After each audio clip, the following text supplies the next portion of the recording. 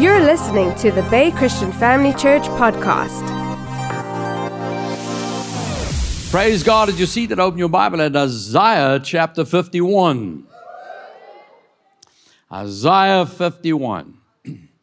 You know, as we grow as Christians, when I first got saved, I had been brought up in a religious atmosphere. My mother always made sure that we went to church. We went to Sunday school, and, you know, as things happen, I drifted away from that. And over a period of time, it took a miracle from God to bring me back to Christ, to come to know Him as my Lord and Savior.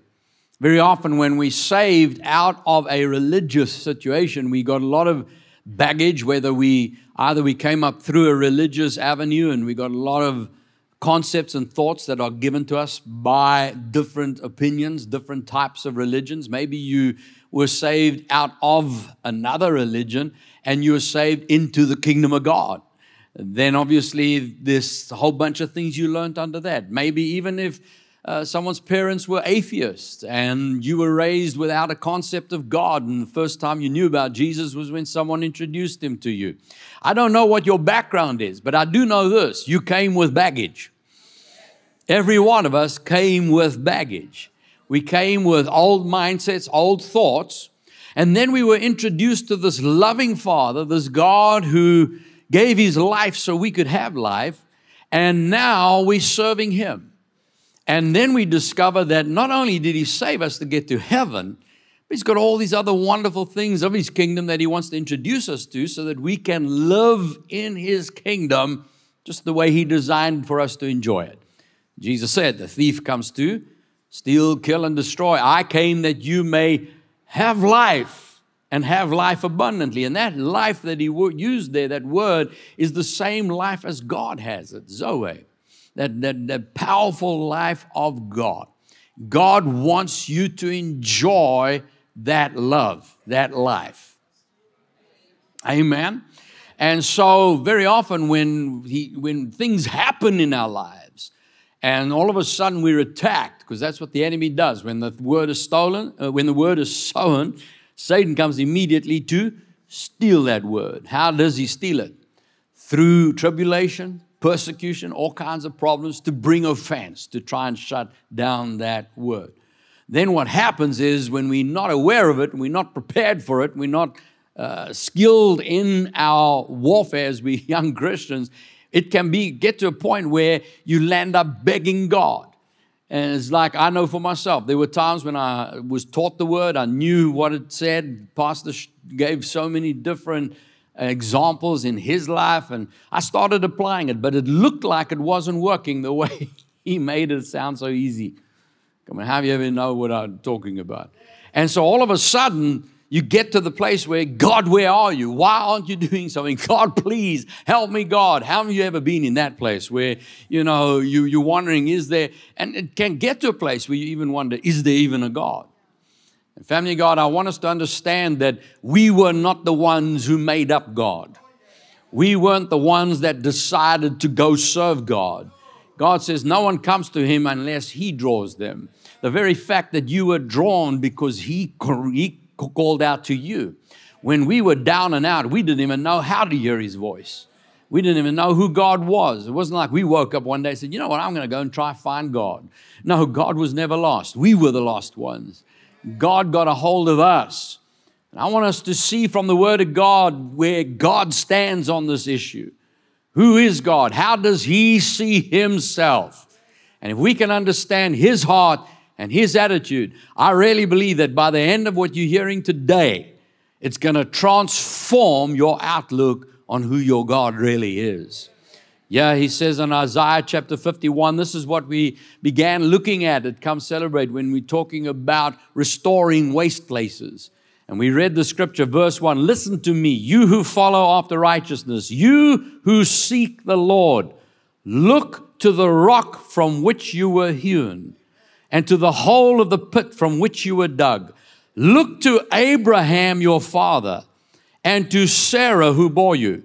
For I called him alone and blessed him and increased him. I called him. and blessed him and increased him. For the Lord will comfort Zion. He will comfort all her waste places. He will make her wilderness like Eden, her desert like the garden of the Lord. Joy and gladness will be found in it, thanksgiving and the voice of melody. Now we know Zion is a prophetic image of the church. You and I are that church today. When you see Zion in Scripture, you can always plant yourself in there and say, that's God talking about me as the church. Now notice what he says here, that he will comfort Zion. He's going to comfort you. He'll comfort your waste places. He'll make your wilderness like Eden.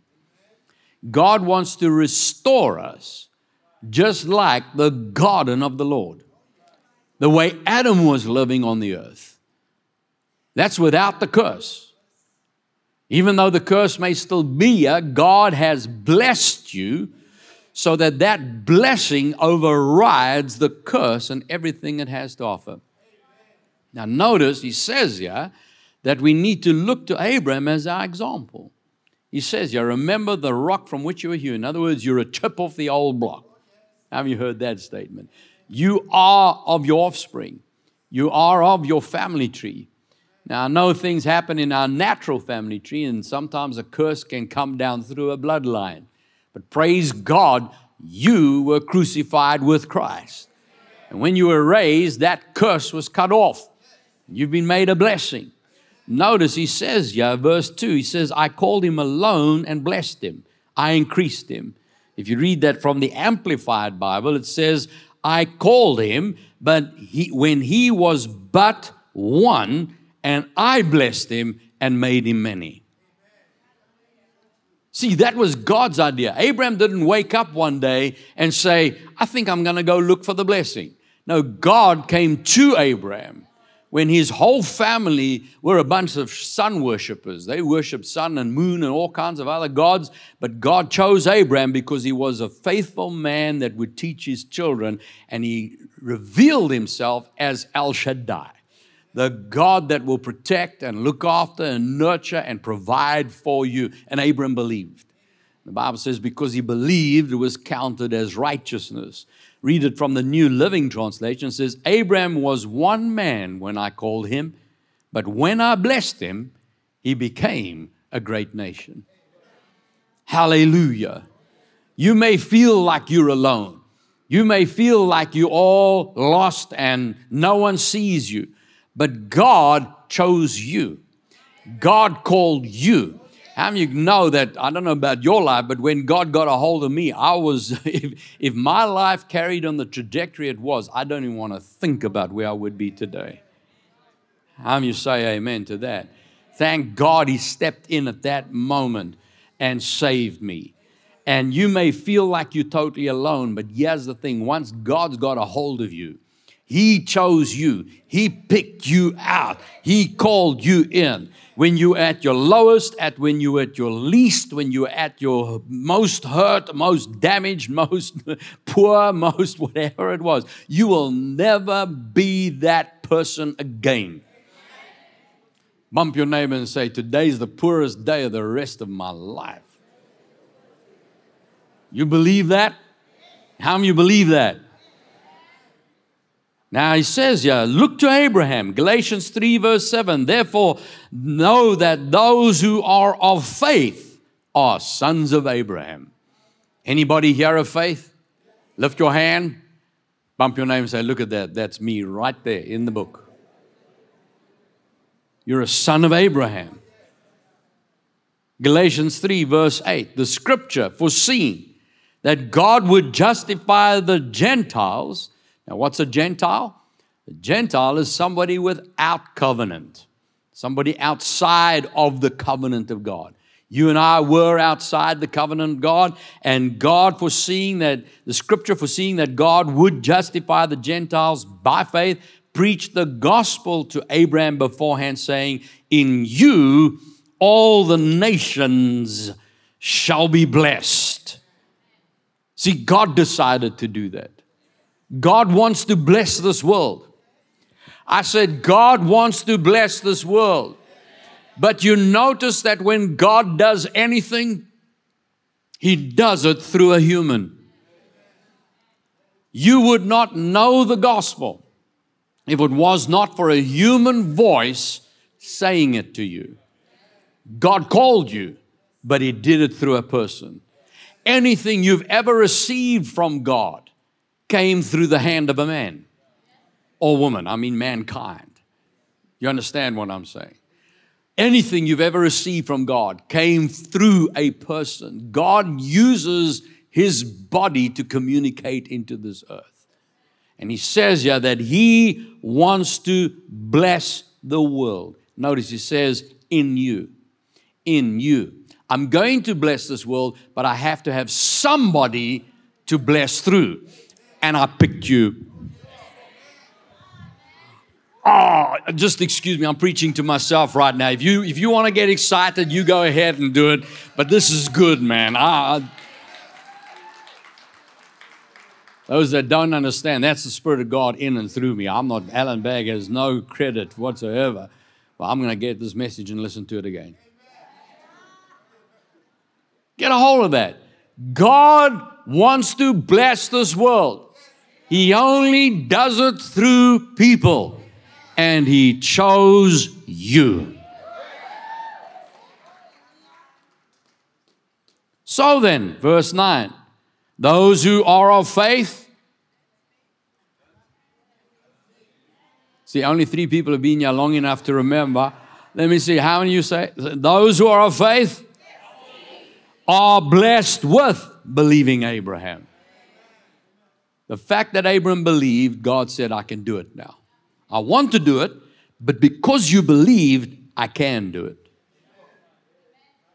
Now, those who are of faith, if you believe with Abraham, He can do it through you.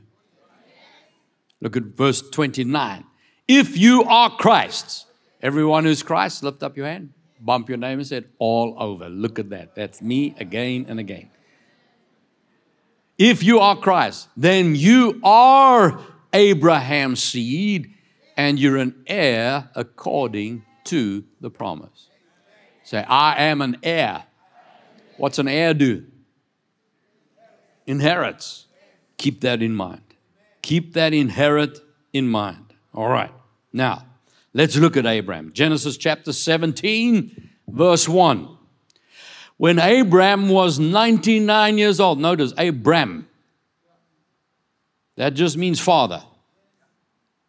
Papa. Abram. Father. When he was 99 years old, he still hadn't had a baby. The Lord appeared to Abram and said to him, I am Almighty God. Walk before me and be blameless. I will make my covenant between me and you. I will multiply you exceedingly. And Abraham fell on his face, and God talked with him, saying, as for me, this is God speaking. This is my opinion. This is God's mind. As for me, behold, my covenant is with you. Abraham, I spoke to you years ago. Nothing's happened yet. But I need to know, I'm not moving on. I've chosen you. God came back. This has to happen. And you shall be a father of many nations. No longer will your name be called Abraham, but your name shall be Abraham. What's Abraham mean? Father of many nations. I need you to start seeing what I see you as. I need you to start saying what you are, even though you don't see it around you yet. I called you Father of many nations. I need you to start calling you Father of many nations. And I need others to start calling you Father of many nations. So I'm changing your name. For I have made you a father of many nations. I will make you exceedingly fruitful. I will make nations of you, and kings will come from you. Kings will come from you. Kings will come from you. And I will establish my covenant between me and you and your descendants after you. Who's that? He's talking about you here. After you in their generations for an everlasting covenant. Now listen to this statement. To be God to you and your descendants after you.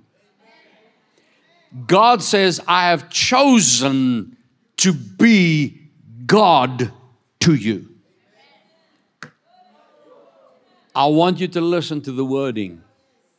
God says, I have chosen to be God to you. Not just be your God. I am God to you.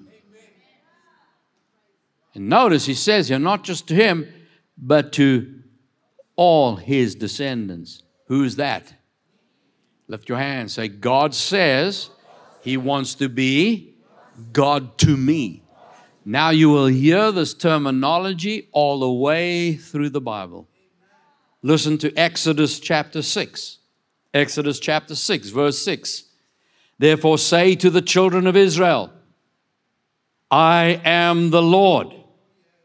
I will bring you out from under the burdens of the Egyptians. I will rescue you from their bondage. I will redeem you with an outstretched arm and with great judgments. Now listen to verse 7.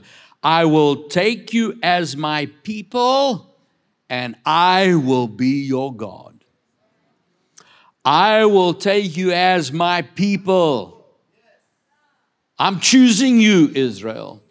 I'm not letting you go. I chose you, and you may be in bondage, and it's your own fault you got there, but I'm still going to deliver you. I'm your God. You are my people. Then you shall know I am the Lord your God, who brings you out from under the burdens of the Egyptians. I will bring you into the land which I swore to give to Abraham, Isaac, and Jacob. I'll give it to you as a heritage, your inheritance. I am the Lord. Family, notice this. God is saying, you're in bondage, but I need to prove to you I'm God. I said I will be God to you. Now I want you to believe that so I can do what I need to do to get you out of this bondage so that I can be your God. Look at Jeremiah chapter 30. Jeremiah chapter 30. Now verse 18 from the New Living Translation. This is what the Lord says. When I bring Israel home again. You know how many times he had to do that. Get into captivity, and then someone cries out and he turns back to them. When I bring you Israel home again from captivity and restore their fortunes. Everybody say restore. Jerusalem will be rebuilt on its ruins. Everybody say rebuilt. And the palace reconstructed as before. Everybody say reconstructed. Now look at verse 22. You shall be my people, and I will be your God. This is people kicking God in the knees.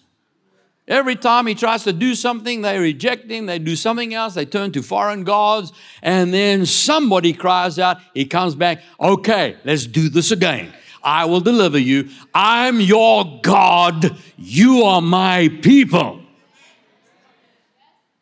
Look at Jeremiah chapter 32, verse 38. They shall be my people, and I will be their God. Then I will give them one heart and one way, that they may fear me forever, for the good of them and their children after them. I'll make an everlasting covenant with them, that I will not turn away from doing them good.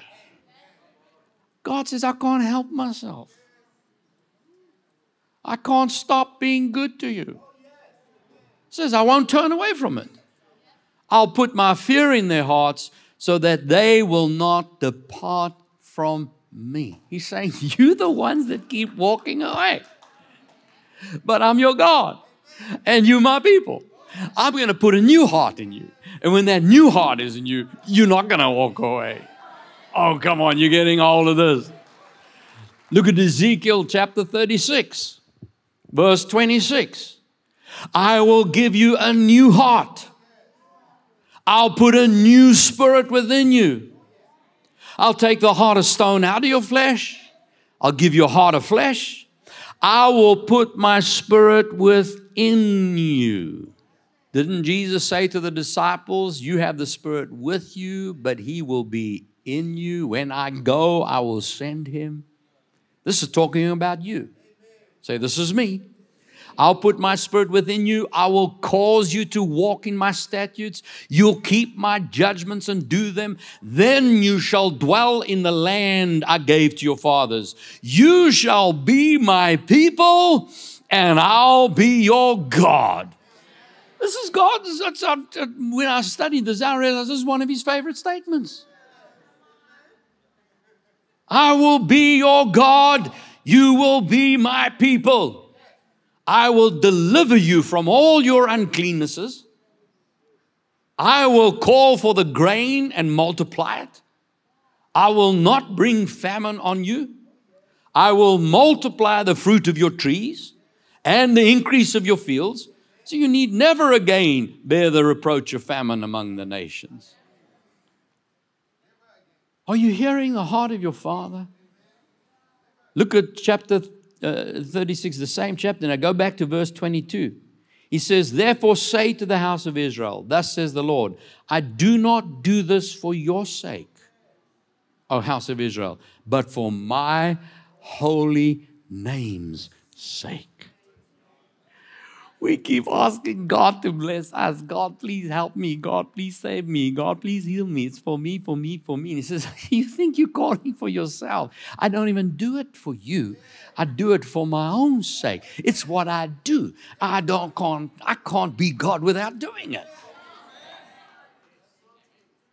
Well, then how come I haven't seen it? That's what we're trying to get across here. What are we doing to stop it from happening? He says, if you call, I'll answer you.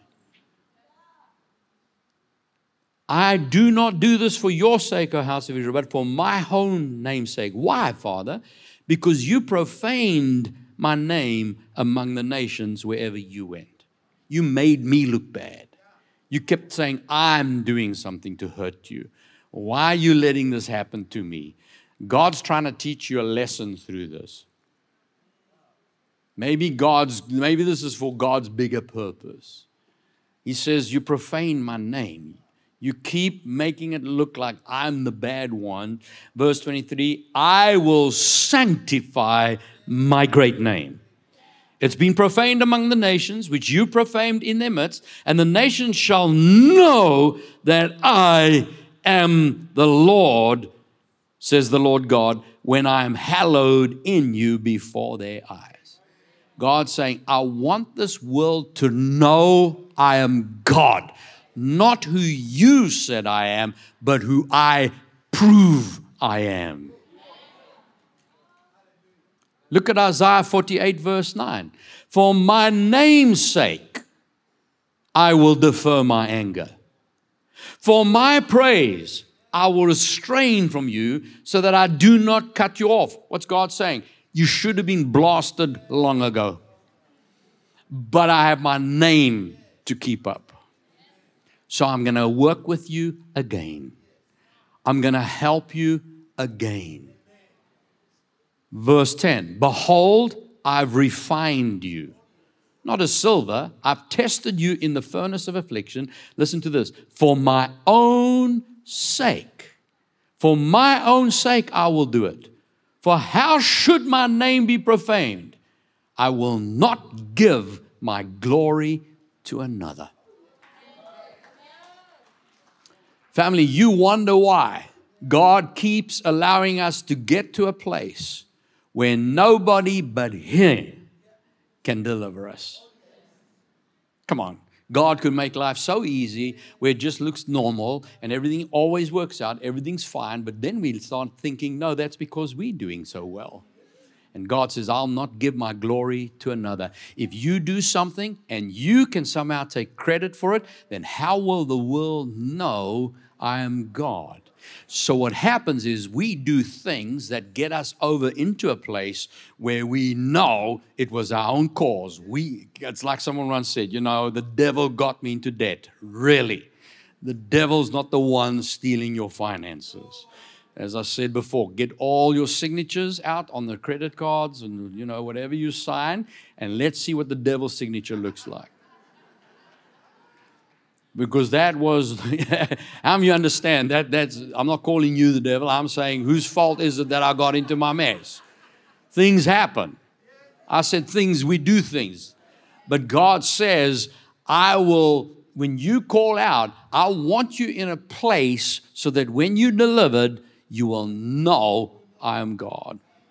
You will know I am God. The only reason Janine and I have children today, we can, with our hands lifted high, say we had nothing to do with it because we did everything we knew to do and none of it worked for years until we made a decision standing on the Word of God, believing Him, trusting Him, and He brought it through again and again and again. His name was glorified. God said, I will bless you with children. We didn't decide on that. He said it. And when we trusted Him, He showed up, showed out, and we got our children. Now the world gets to hear about it.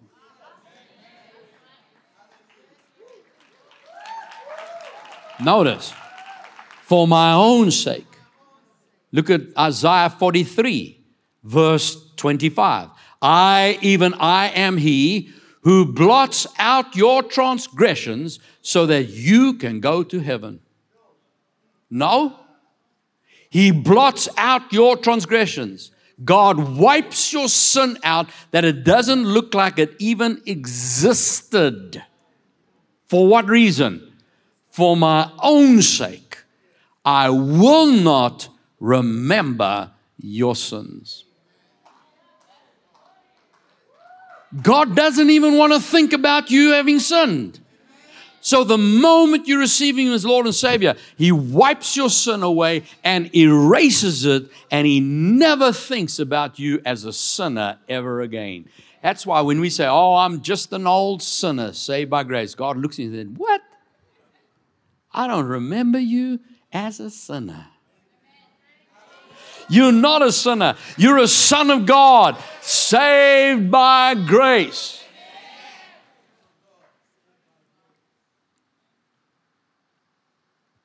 Verse 26, put me in remembrance. Let us contend together. State your case that you may be acquitted. What's God saying? Now, God doesn't have a forgetful mind. He chooses not to remember your sin. He knows what He said in His Word, but He needs to hear it from you. Put me in remembrance. You find a promise. Bring it up. Bring it into my courtroom. And I want you to know I am your God, you my people, and I will show you I am God. Hosea chapter 2, verse 23. Then I will say to those who were not my people, you are my people.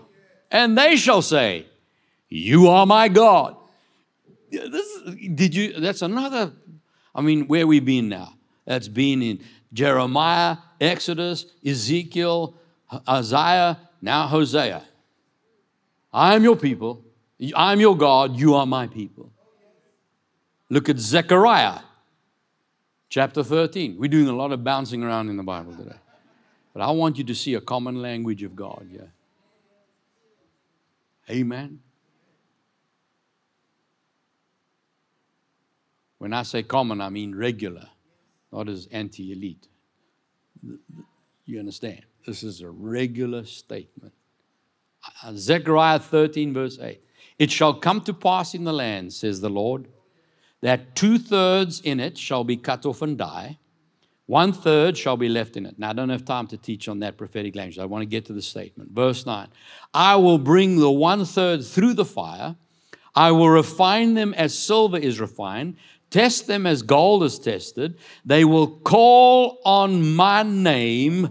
I will answer them, and I will say, this is my people. And each one will say, the Lord is my God. God says, when I've refined you, when you've been through the stress and you've been through the trouble and you haven't given up, you've kept your eyes on me, it's refined you, it's focused you, it's given you what you've called on. The promises have manifested. Then what will happen? You will say, you my God. And I will say, you my people. God says, this is my people. Jeremiah chapter 31, verse 31. Behold, the days are coming, says the Lord, when I will make a new covenant. Everybody say new covenant. How many know those days are here now? I will make a new covenant, not according to the covenant that I made with your fathers in the day that I took them by the hand to lead them out of the land of Egypt. My covenant which they broke, though I was a husband to them, says the Lord. This is the covenant I will make with the house of Israel after those days, says the Lord. I'll put my law in their minds and I will write it in their hearts. And I will be their God and they shall be my people. Lift your hand and say, God has written His word on my heart. When I keep my mind on Him, I know exactly what to do. He is my God. I am His people. Is that good news? Now that's a lot of places. What about the New Testament? Let's go to 2 Corinthians chapter 6. Verse 14. Do not be unequally yoked together with unbelievers. For what fellowship has righteousness with lawlessness? Family, watch out who you're going to partnership with. Make sure it's a believer. You want your business to be a tithing business. You don't want to argue with your partner every month. Come on. You want someone with the same vision.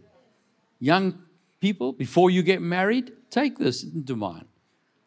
We've had young people say, we ask, is your boyfriend or girlfriend, are they believers? No, we'll marry them and then we believe God will save them. No, that's a huge mistake. If they don't want to come to your church, why would you want to marry them? Yeah, but I love him. Keep reading. What communion has light with darkness? What accord has Christ with Belial? Wow! How many believe you're Christ's? Why? Because you're born again. So if you're not born again, you're of the devil. Marry an unbeliever, and you've got your dead father-in-law, the devil, in bed with you. You don't want to make that mistake. Say amen. I know I may be standing on some toes. We can always pray for that healing later. You need to hear now. Unless your boyfriend or girlfriend is serving Lord, you stay away. You want any of this, you don't even come within social distancing until you're born again, saved, and coming to the same church I go to. We're not changing churches.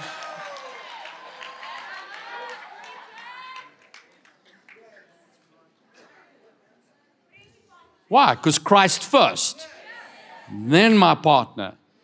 Whether it's a spouse, make sure they're serving the Lord, and then give it time so you know this is not an arranged marriage. We'll marry till we get the visa, and then, no, none of that nonsense. I need to see fruit.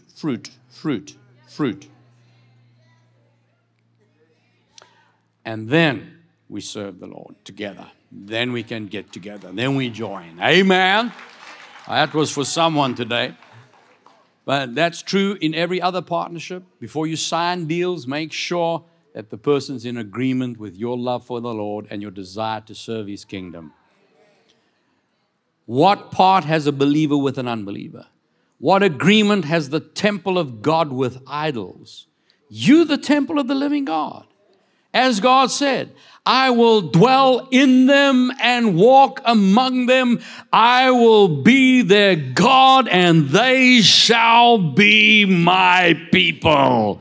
Therefore, come out from among them. Be separate, says the Lord. Don't touch what is unclean, and I will receive you. I'll be a father to you, and you will be my sons and daughters. Did you hear the gear change? All the way through the Old Covenant says, I'll be your God, you will be my people. Now He says, I'll be your God, you'll be my people. But for you, I'm your father, and you're my son and daughter. Come on, give Him praise if you get a hold of this.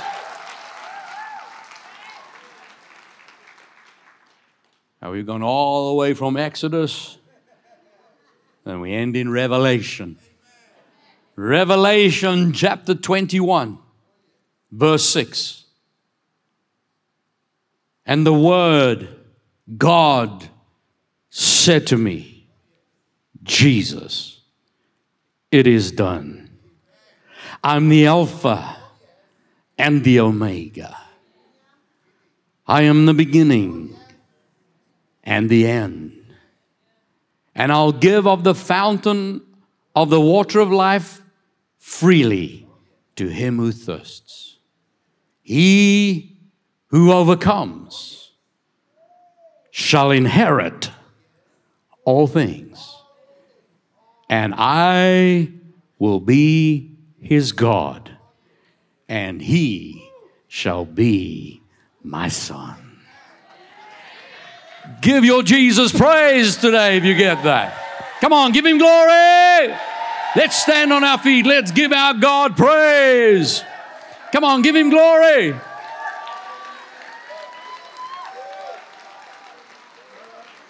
Say, he is my God. I am his son. Notice, you'll inherit all things. That's you and me, family. You've inherited how much? What's all mean? Why? Well, that's what all means. You never have to beg him for anything ever again. Just say, thank you, Daddy. I will be your God. You will be my people. He's your God. He's your Father. You're his son and daughter. Say, I've heard the word of God. It's brought faith to my heart. I am a believer, not a doubter. As a hearer of the word, I'm also a doer. And I declare with my heart, God is my God. He chose me for his own sake. He wants to demonstrate his glory through me. Father, I believe that. You called me. You are my God. I am your people. You are my God. I am your son and daughter. You are my Father. I am your son. You believe that? Give him praise. Amen.